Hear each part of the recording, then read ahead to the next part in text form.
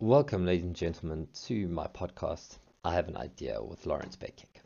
So today is the 13th of July, 2021, and for anyone switching on their television or opening their favorite news tab in Chrome, you are most likely being confronted with the scenes of the large-scale vandalism and looting which has occurred in our beautiful country over the course of this weekend.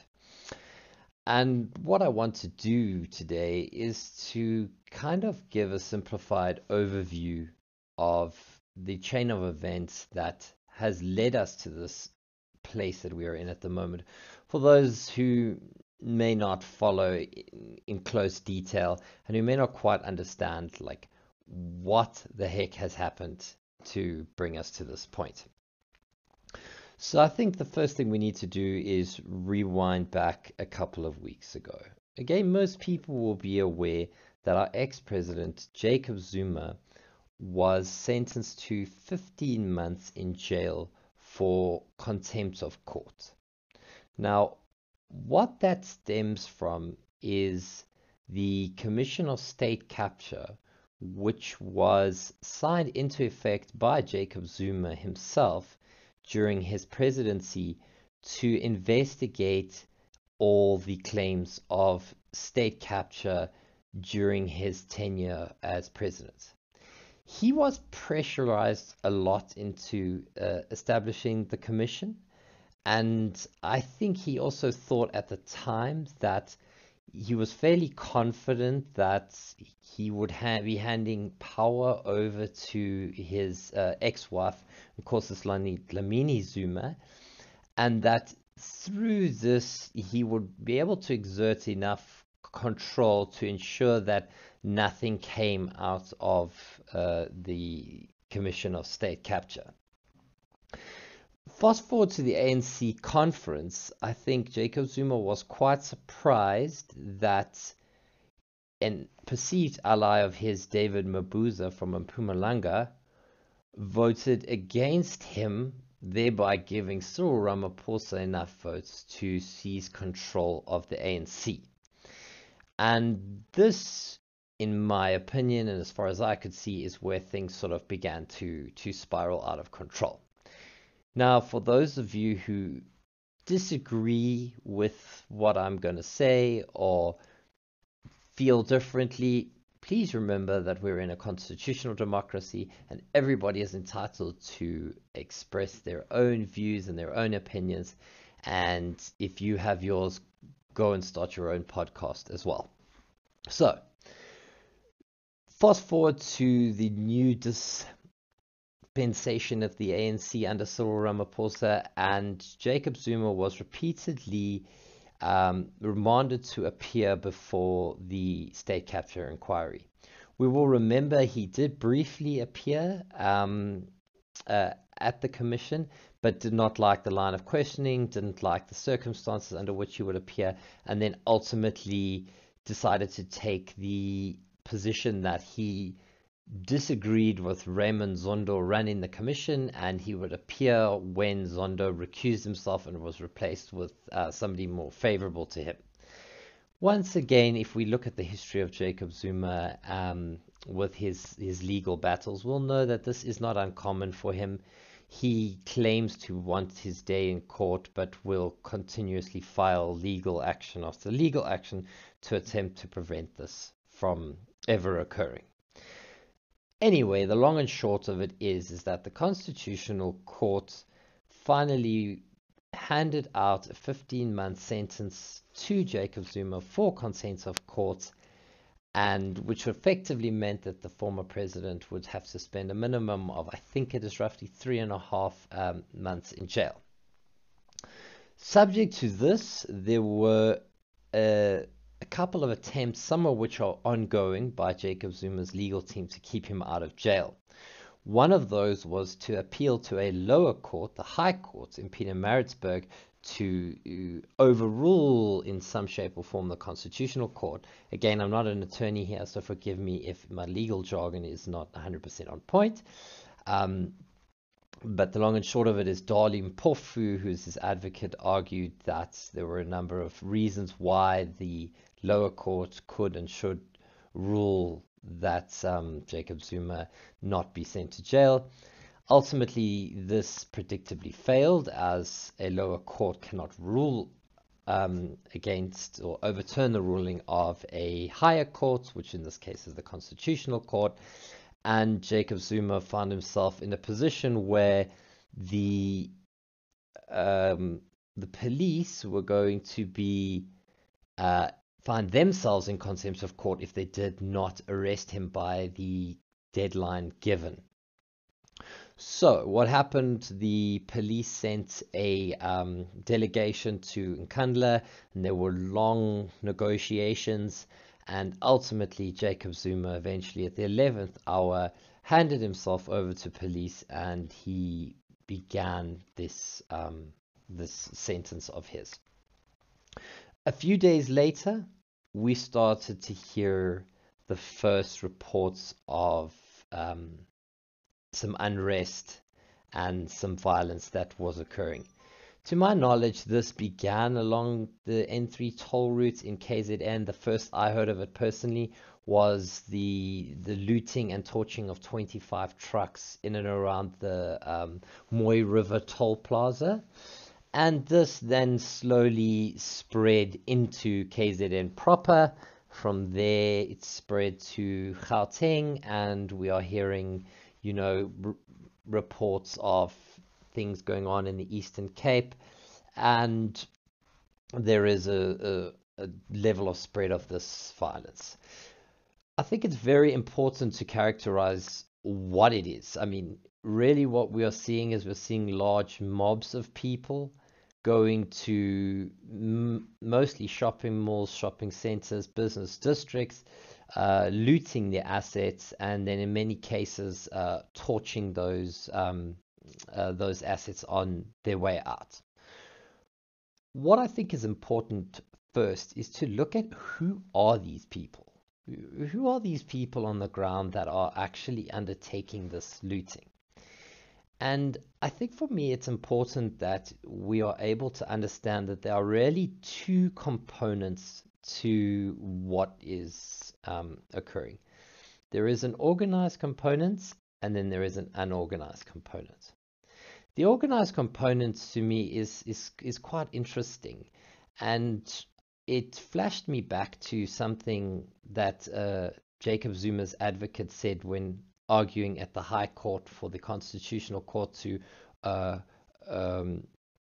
overturn its ruling in some shape or form. He said that if Jacob Zuma was arrested, it may lead to some Marikana type incidents reoccurring in South Africa. So at the time, I just dismissed that. I'm like, Dali Mpofu, legal grandstanding, just saying whatever he can say to try and keep his clients out of jail. Well, fancy considering that again a few days down the line. But anyway, back to the organized components. These incidents of violence and this looting, people must understand, is not just like entirely spontaneous. There is some level of spontaneity in it, yes, but there has to be a drive of information that forces or that moves large groups of people to act in a certain way. Now, this morning there was a briefing by the security cluster which included some of the players that we'll discuss later, but there was a hint that the police and the SSA, which in South Africa is the State Security Agency, were investigating claims that current and former members of the South African State Security Agency who are loyal to Jacob Zuma were part of the machinery that began the organization of this looting campaign. I struggle to use the word protest, as a protest is characterized very differently from the behavior that we are seeing.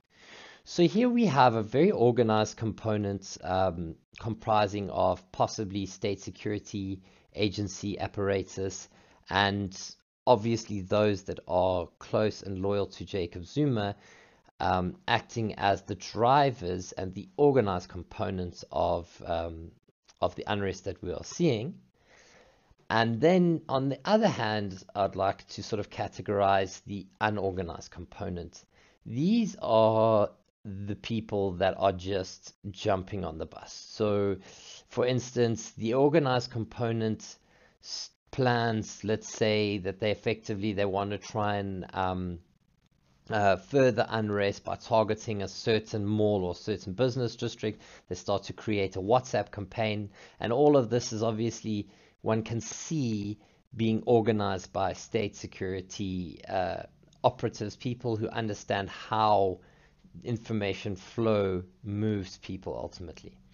Then the information reaches the unorganized component. They just simply join the organized component to create a mob, which can then overrun any security or find low-hanging fruit and go in and loot and or burn thereafter.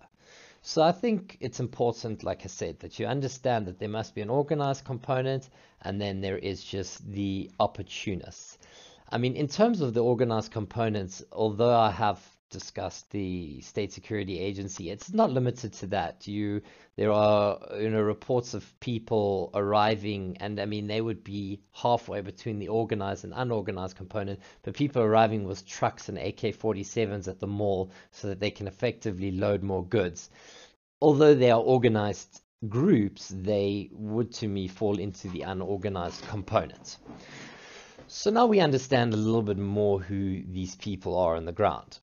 I think it's then important to understand who are the higher level players. So the ANC, as it stands, is an organization that is playing a key role in this, and is an organization that is deeply plagued by internal struggle, which allows a breeding ground for very unfortunate events like this to play out.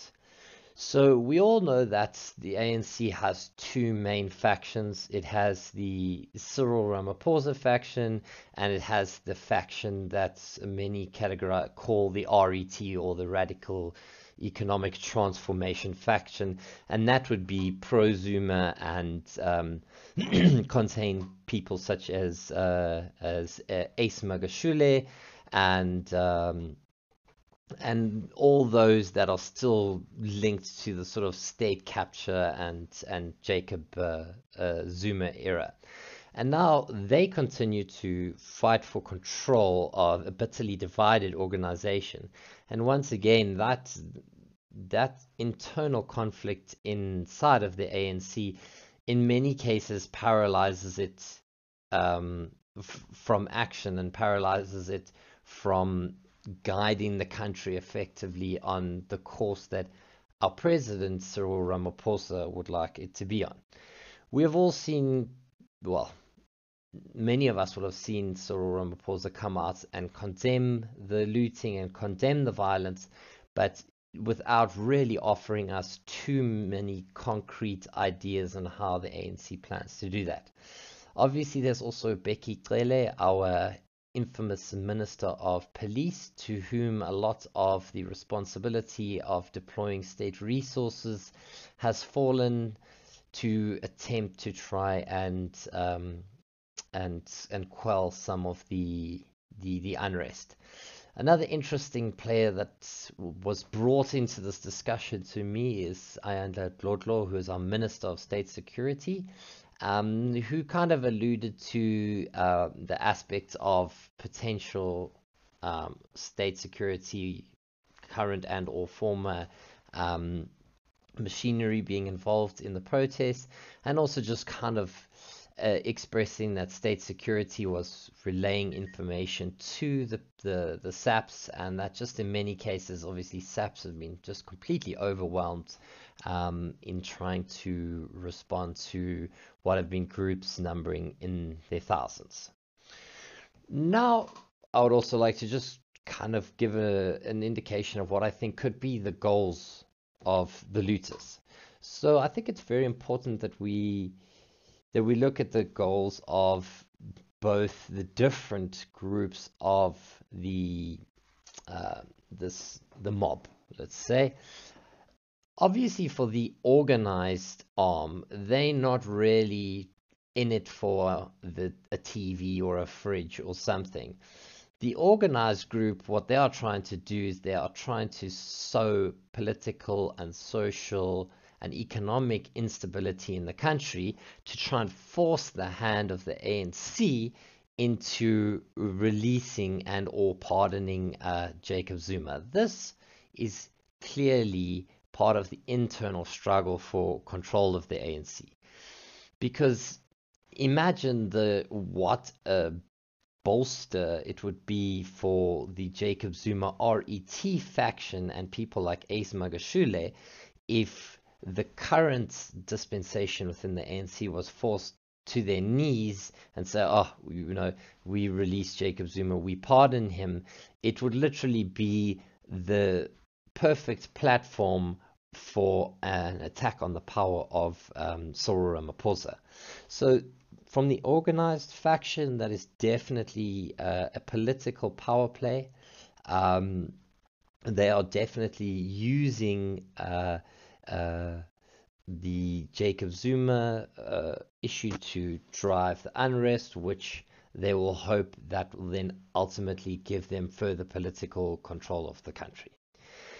The unorganized faction are simply opportunists. I don't think many of them care about the plight of Jacob Zuma, although some fully may, some really may have strong feelings on the issue. But really what they are there to do is to take advantage of a situation whereby they can run with the protest and possibly get themselves some free consumer goods in. And that about wraps up part one of my podcasts.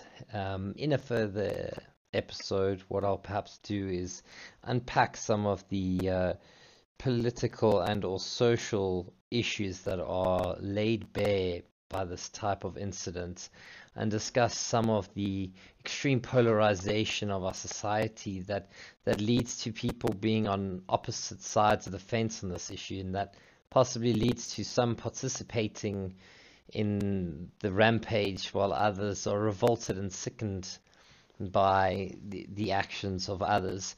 And just to try and maybe, give some personal reflection as a deeply concerned citizen of this country.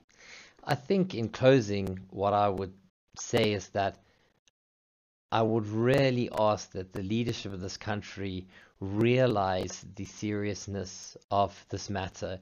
I hope that people such as Cyril Ramaphosa can remain steadfast in opposition against these elements that are trying to sow unrest in our country. I hope that he stands fast in not pardoning Jacob Zuma. I hope he keeps the NPA on the current track that it is in prosecuting him further for his role in the arms deal. And I would also request to all citizens that you stand fast and you say, no matter what we are thrown, we will not yield to this barbarism. We will not yield to this vandalism. And to the unfortunate pawns who are the unorganized, who are taking part in this pure acts of barbarism and vandalism, I would actually say shame, because it is those same people that will be affected by job losses, businesses closing, and the irreparable harm that will be done to our economy. And to those instigating this, I would say shame on you. Well, you have no shame. You don't deserve a place in our country, you don't deserve a place in our society, and let me tell you that one day you will pay for your actions. This is Lawrence Becking, and I have an idea.